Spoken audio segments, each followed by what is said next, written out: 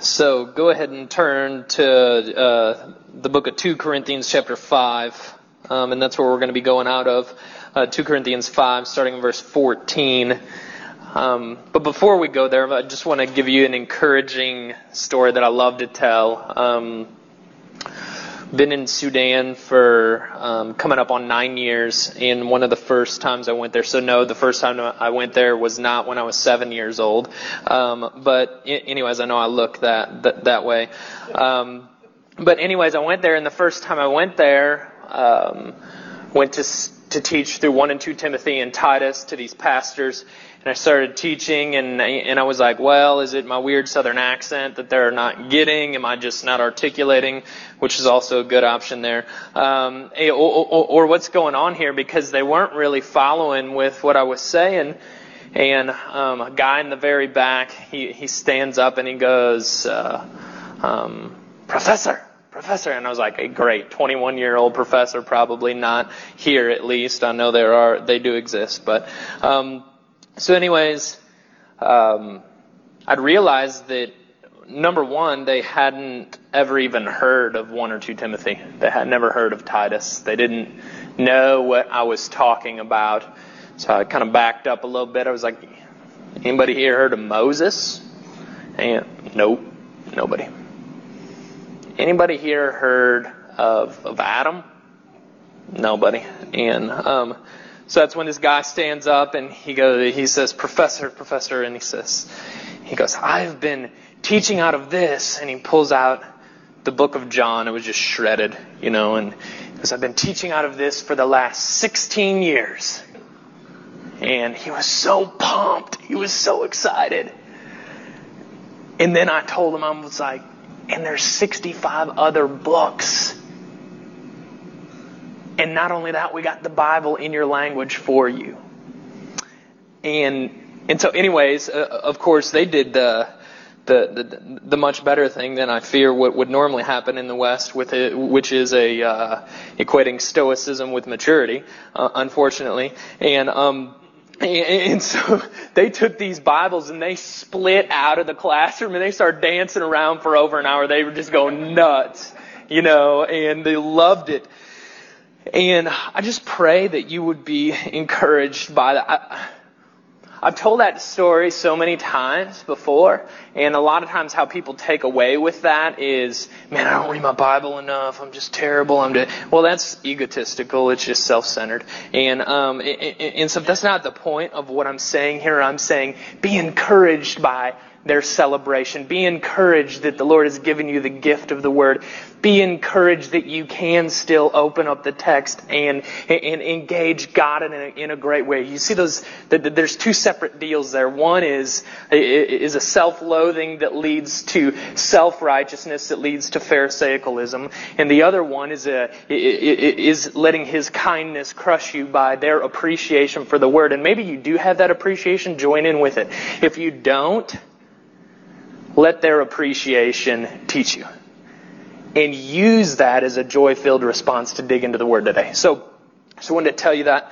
And so when I get into the text, sometimes what I do is what they did. And right when they got the Bible, I couldn't even go back to 1 and 2 Timothy and start teaching there because they were doing this.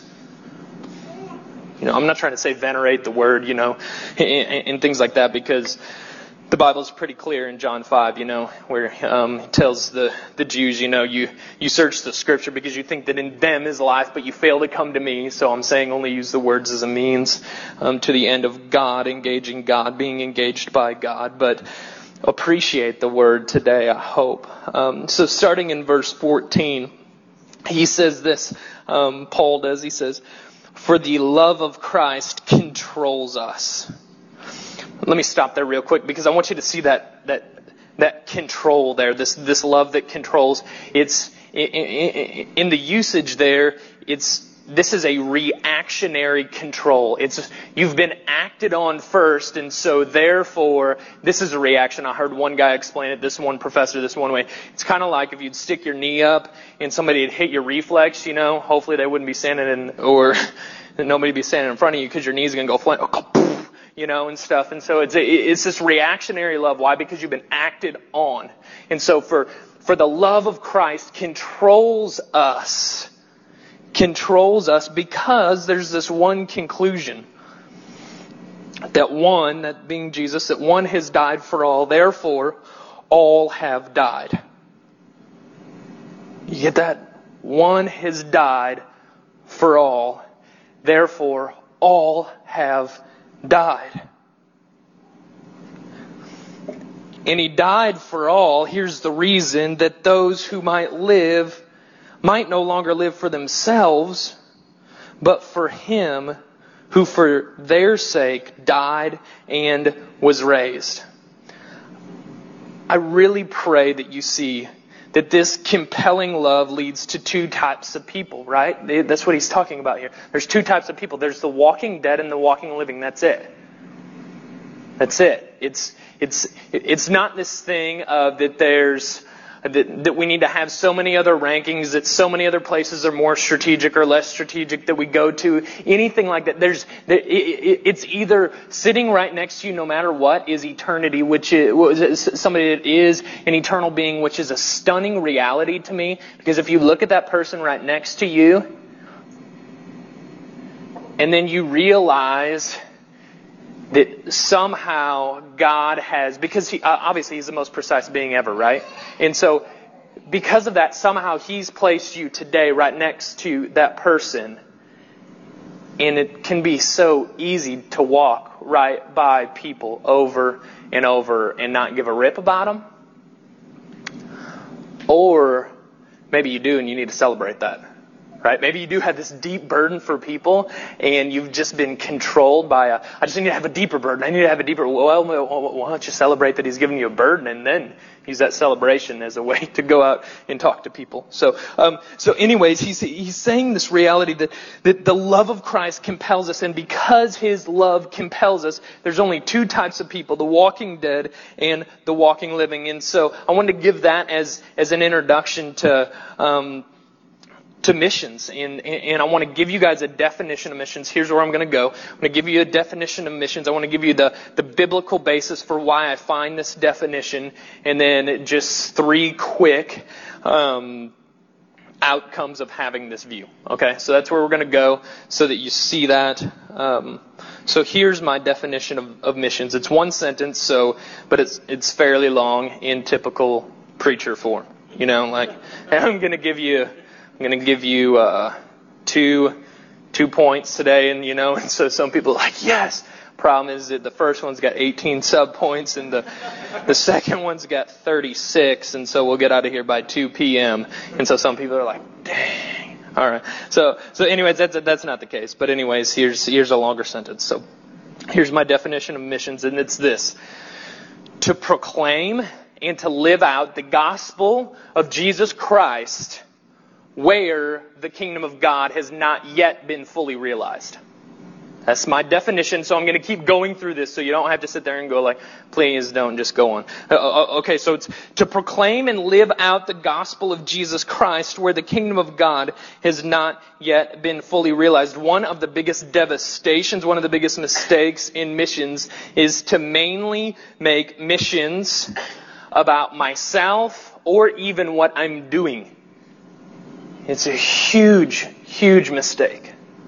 Okay, so hopefully we'll be able to articulate this in a proper enough way where we don't do that.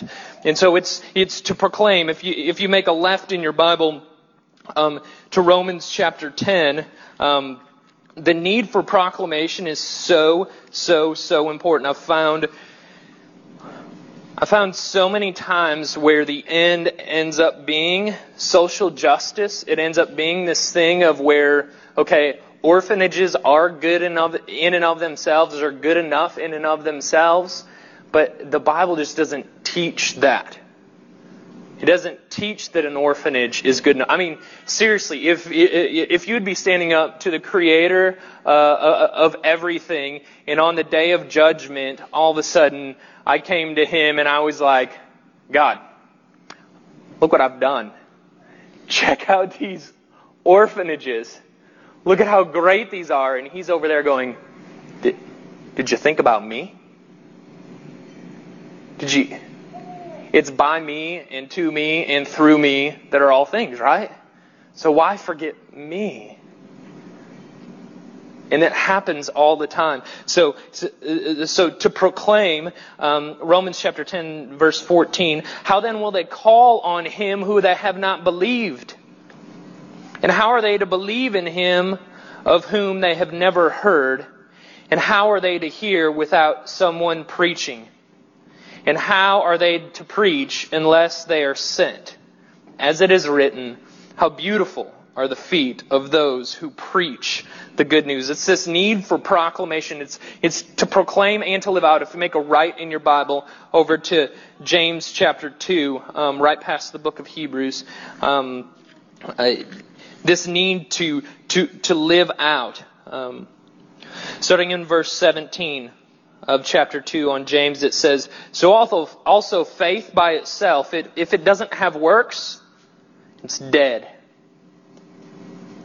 But someone will say, you have faith and I have works. Do we not hear that all the time? I mean, there's also a lot of folks they'll be like, their buck against, so to speak, social justice is, no, they only need the gospel. They only need Jesus. And I agree with that, but what they mean by that is that all I need to do is stand in front of them and articulate some salvation message, and that's it. That's all they need. They don't need anything else. It's just an awful view of God, really. Someone will say, you have faith and I have works. So here's what James says. Show me your faith apart from your works, and I'll show you my faith by my works. You believe God is one, you do well. So there's this idea of belief, and he goes on and he says, even the demons believe and shudder. So what we're told here is it's not a minor miss to not live out the reality of who Jesus is. But why is that? It's the reality because Jesus, the Trinity, the Holy Spirit, the Father, the Holy Trinity is an ever-giving God. That's why. That's why we live out. That's why we express. That's why we go and we're all about the redemption reality, is because God is an ever-giving God. Do you know how bad it shows of a God that you proclaim that He's all-sufficient, all-powerful, all-in-control, and then we don't express this God through a holistic life? It just doesn't make sense. Okay? And so there's a huge... It's like there's this large buzz of... like this buzz terminology of holistic ministry and stuff. And I agree with that. I'm all about that. Absolutely. But the problem is that a lot of times it comes from a false view. What they mainly mean by holistic ministry is I'm going to do a whole lot of outward actions. I'm going to try to meet a whole lot of needs and then kind of slip Jesus in the back door. I'm not saying that. We can't do that. It doesn't make any sense. That's not who Jesus is. Jesus isn't a deceiver. Okay? We need to be upfront with who Jesus is because of His intense love for people and His intense love for the Father and the Holy Spirit and this redemptive reality. That's why we live this out. That's why. It's because of who He is. So it's to live out. And so we proclaim and live out this gospel of Jesus Christ. My guess is that you guys hear the gospel here a lot. And one of my fears in the States that can happen is twofold. One, people that have heard the gospel a lot, they start to take the gospel for granted. And we don't realize that a large, major majority of the world has never heard it once, let alone have the ability to take it for granted, right? I mean, if we think about that, it's pretty stunning. And just so you know, I'm not trying to guilt you into anything. I'm just saying, this reality of you guys hearing the gospel week after week, don't let it lull you to sleep. Let that one eternal reality allow for an infinite amount of expressions. Do you see that? If we're mainly about relationship, right? Because it's not even mainly about praxis or practicing and stuff like that. It's mainly about relationship. Right? First and foremost with God, and then with others. This is the first and second greatest commandment. If we are about that reality of truly engaging and being engaged by God, we're naturally going to express who He is. It's only, but it's because of who He is, not because I need to prove anything, is what I want you to see. And so this gospel reality that we're talking about, I pray that when you hear it, you don't start to shut down or even take it for granted or even go, bro, heard it. I know Jesus. I've been around a decent amount of Christians even that, and again, this probably is not you guys, which I hope it's not, but where they'll come with this mentality of like, okay, we know the gospel, now what? How dare you present the gospel? And do you think I'm that simple-minded? It's almost how it comes off to some people. Now, again, not saying that's you, but I'm sure you know some people that are that way. And so, love them with everything in Jesus, please. But this definition is to proclaim, to live out this gospel of Jesus Christ. And the end part is where the kingdom of God has not yet been fully realized. Mark chapter 1 verse 15 says the kingdom of God is at hand. We're coming from this reality of the kingdom of God is that it's not just something that's out there. The kingdom of God was already started, already inaugurated, whatever terminology you want to use, whenever Jesus came.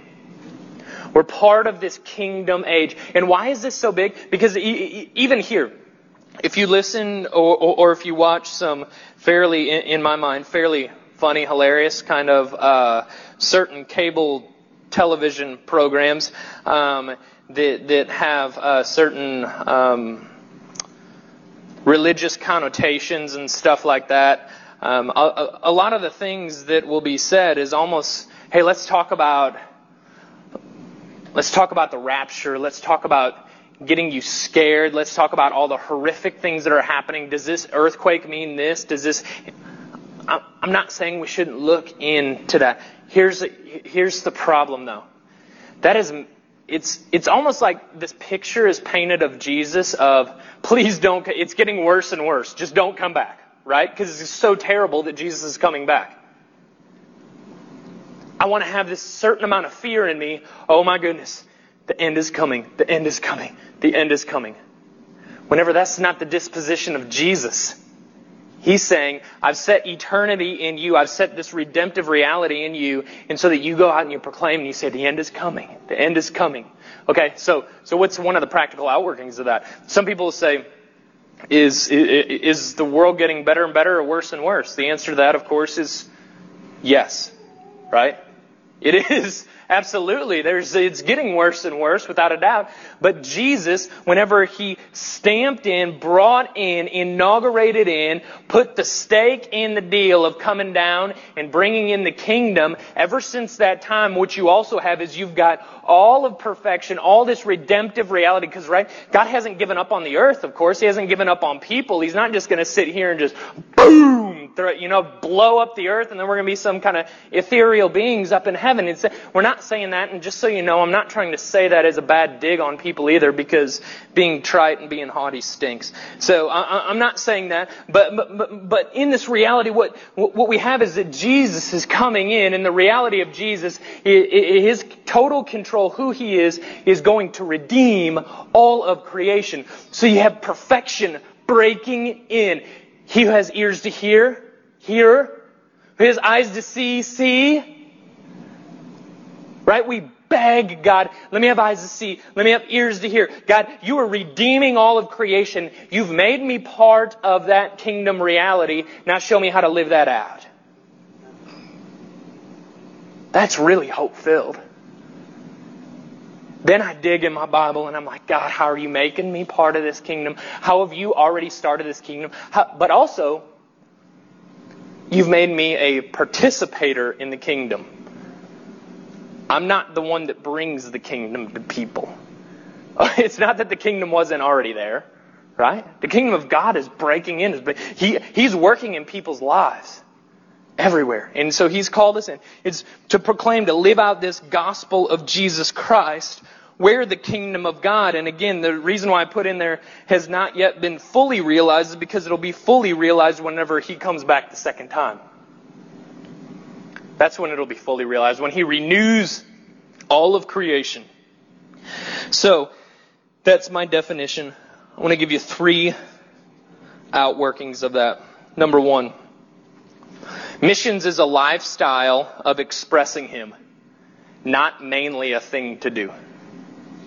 It's a lifestyle of expressing Him, not mainly a thing that I do. Let me give you an example, and I hope you're encouraged by an 11-year-old orphan in Sudan. His name's Lugo, and was there a couple years ago, and I had a broken hand. And over there, the orphans call me Papa and stuff, and so he comes up to me and he grabs on my arm and stuff. He's like, Papa, Papa, what happened to your hand? What happened to your hand? And I said, I broke my hand going, going tubing, on a leg is the only time I've done. I'm never doing it again. It's awful. I think that whole deal is from Hades. But anyways, trying to explain tubing to a kid that's in the middle of Sudan that's never seen that before. We weren't going there. So anyways, that was a rabbit trail if you didn't catch on to that. But anyways, my hand's broken. I said, I broke my hand, and he said, I want to tell you 2 things. His 11-year-old, again, 11-year-old whose parents were blown up by a landmine.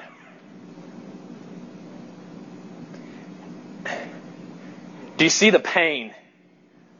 11-year-old. Parents got blown up by a landmine. And he comes to me and he says, Papa, Papa, number 1, I'm going to pray for your healing.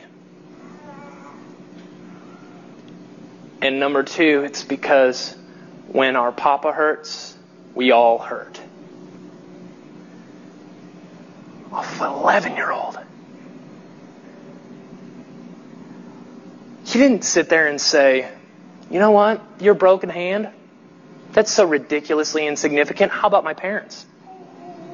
He didn't have that disposition. He had such a care, such a kingdom reality. He understands the kingdom in such a way that he has this redemptive song coming out of his mouth, and he's all about encouraging me in Jesus. We can't say that that's not missions. It's a lifestyle.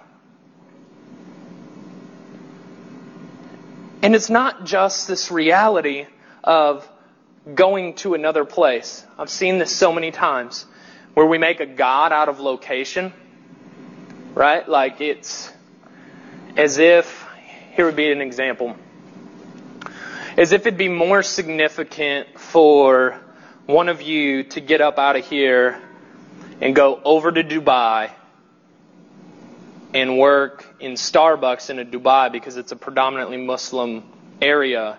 And for some reason that becomes more significant than being here in Champaign, Urbana, I don't know where we're at. So Illinois, there, wherever we're at. Or if that's two at the same time, good deal. I still didn't figure that out. But as if it's more significant to be over there than here. And the problem is that neither one is more significant than the other. They just are both infinitely significant. Amen. It's this reality that you go and you walk down the street and you're walking by the walking dead every day of your life. And Paul says, do you smell the aroma of death or life? That's what he says. So I'm not trying to be a person that's trying to, so to speak, give you excuses to stay here or give you excuses to leave. It's just not the point. Because it's not mainly about location. It's mainly this matter of participating in the kingdom, understanding that missions is a lifestyle of expressing Him, not a thing that you do. Number 2, there's a great invitation, I believe, in missions to go participate in the kingdom.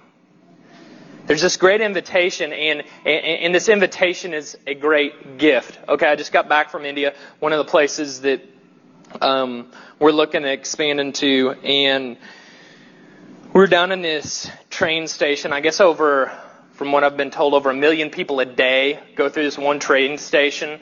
Unbelievable. We've been there, and I was just like, this is a sea of humanity. It was awesome. And so there's like 23 different platforms for these trains. Each platform is owned by a different gang. So they've got this gang wars that are going on. You've got a huge amount of runaway kids and kids that have been orphaned and stuff that live here that are they huff on glue. They've been passed around and sold to different gangs and different folks like that for sexual favors and things.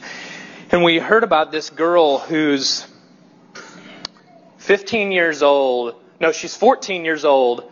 And she already had 15 known miscarriages. Most of them from rape. Is there hope for her? Is that a true reality, though? Is there really hope for her? In India, one of the things is sex slavery is a big deal. And we're in the outside of a brothel. A brothel's a place where they've got just a mess load of girls that have sex with all these guys and stuff. And just horrific places. And one of the things that I found out is that an underage girl there goes for 10 times the amount of an of-age girl. It's expected that an underage girl will have sex anywhere from 10 to 12 times an hour for 12 hours a day, 6 days a week. Is there hope for? Houston, Texas is one of the largest importers for modern day slaves in the world. It's huge here.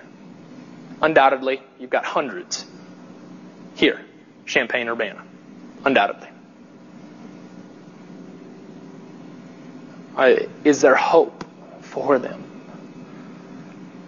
Not an impersonal hope, not a, Jesus can do that, but is there such a hope driven in you? Is there such this Ephesians 3:7 that Paul had, that the gospel is such a gift, ministering is such a gift that you're using that to compel you to go reach out to people?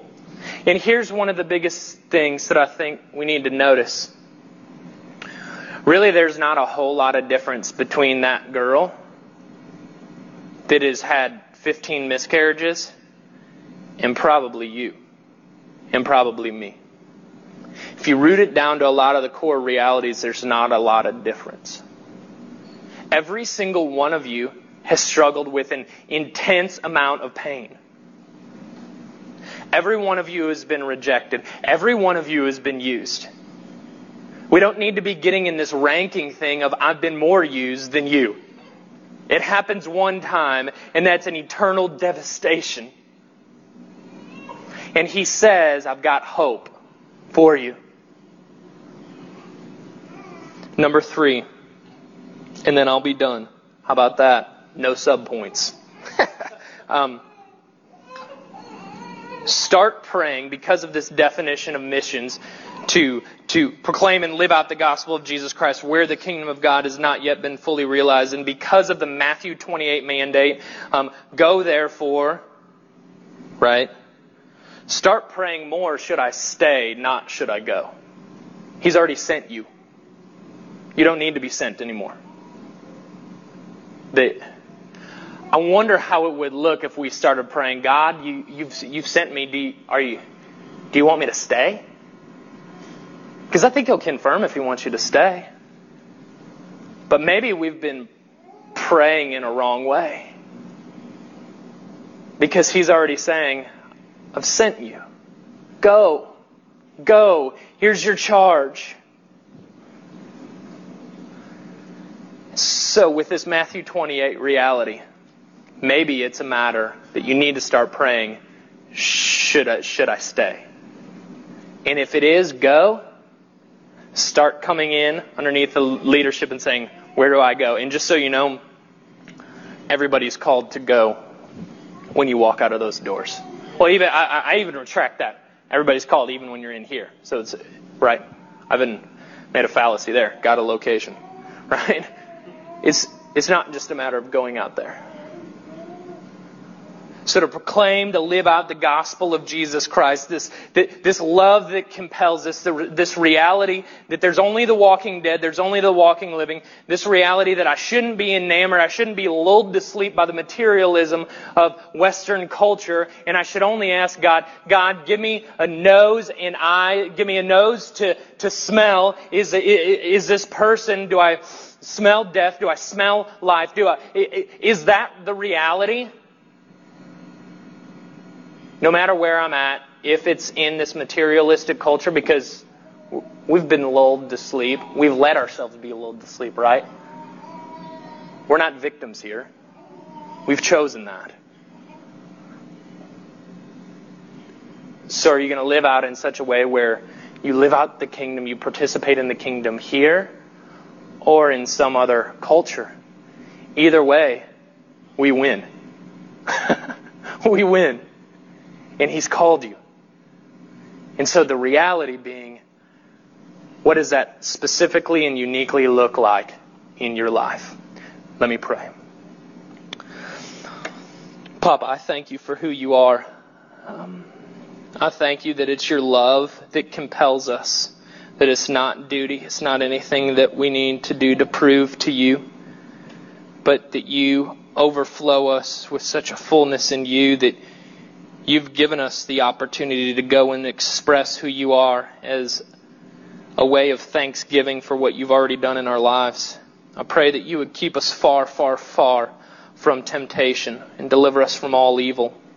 Lord, I pray for the people here today that have undealt with pains and horrific tragedies in their life. I pray that you, the great healer, by the power of the Holy Spirit, would come and heal. Let them feel sorrow in such a godly way that only your supernatural comfort can come and meet them. I trust you for that because I've asked it according to your word. So, Jesus, it's by your powerful name I pray. Amen.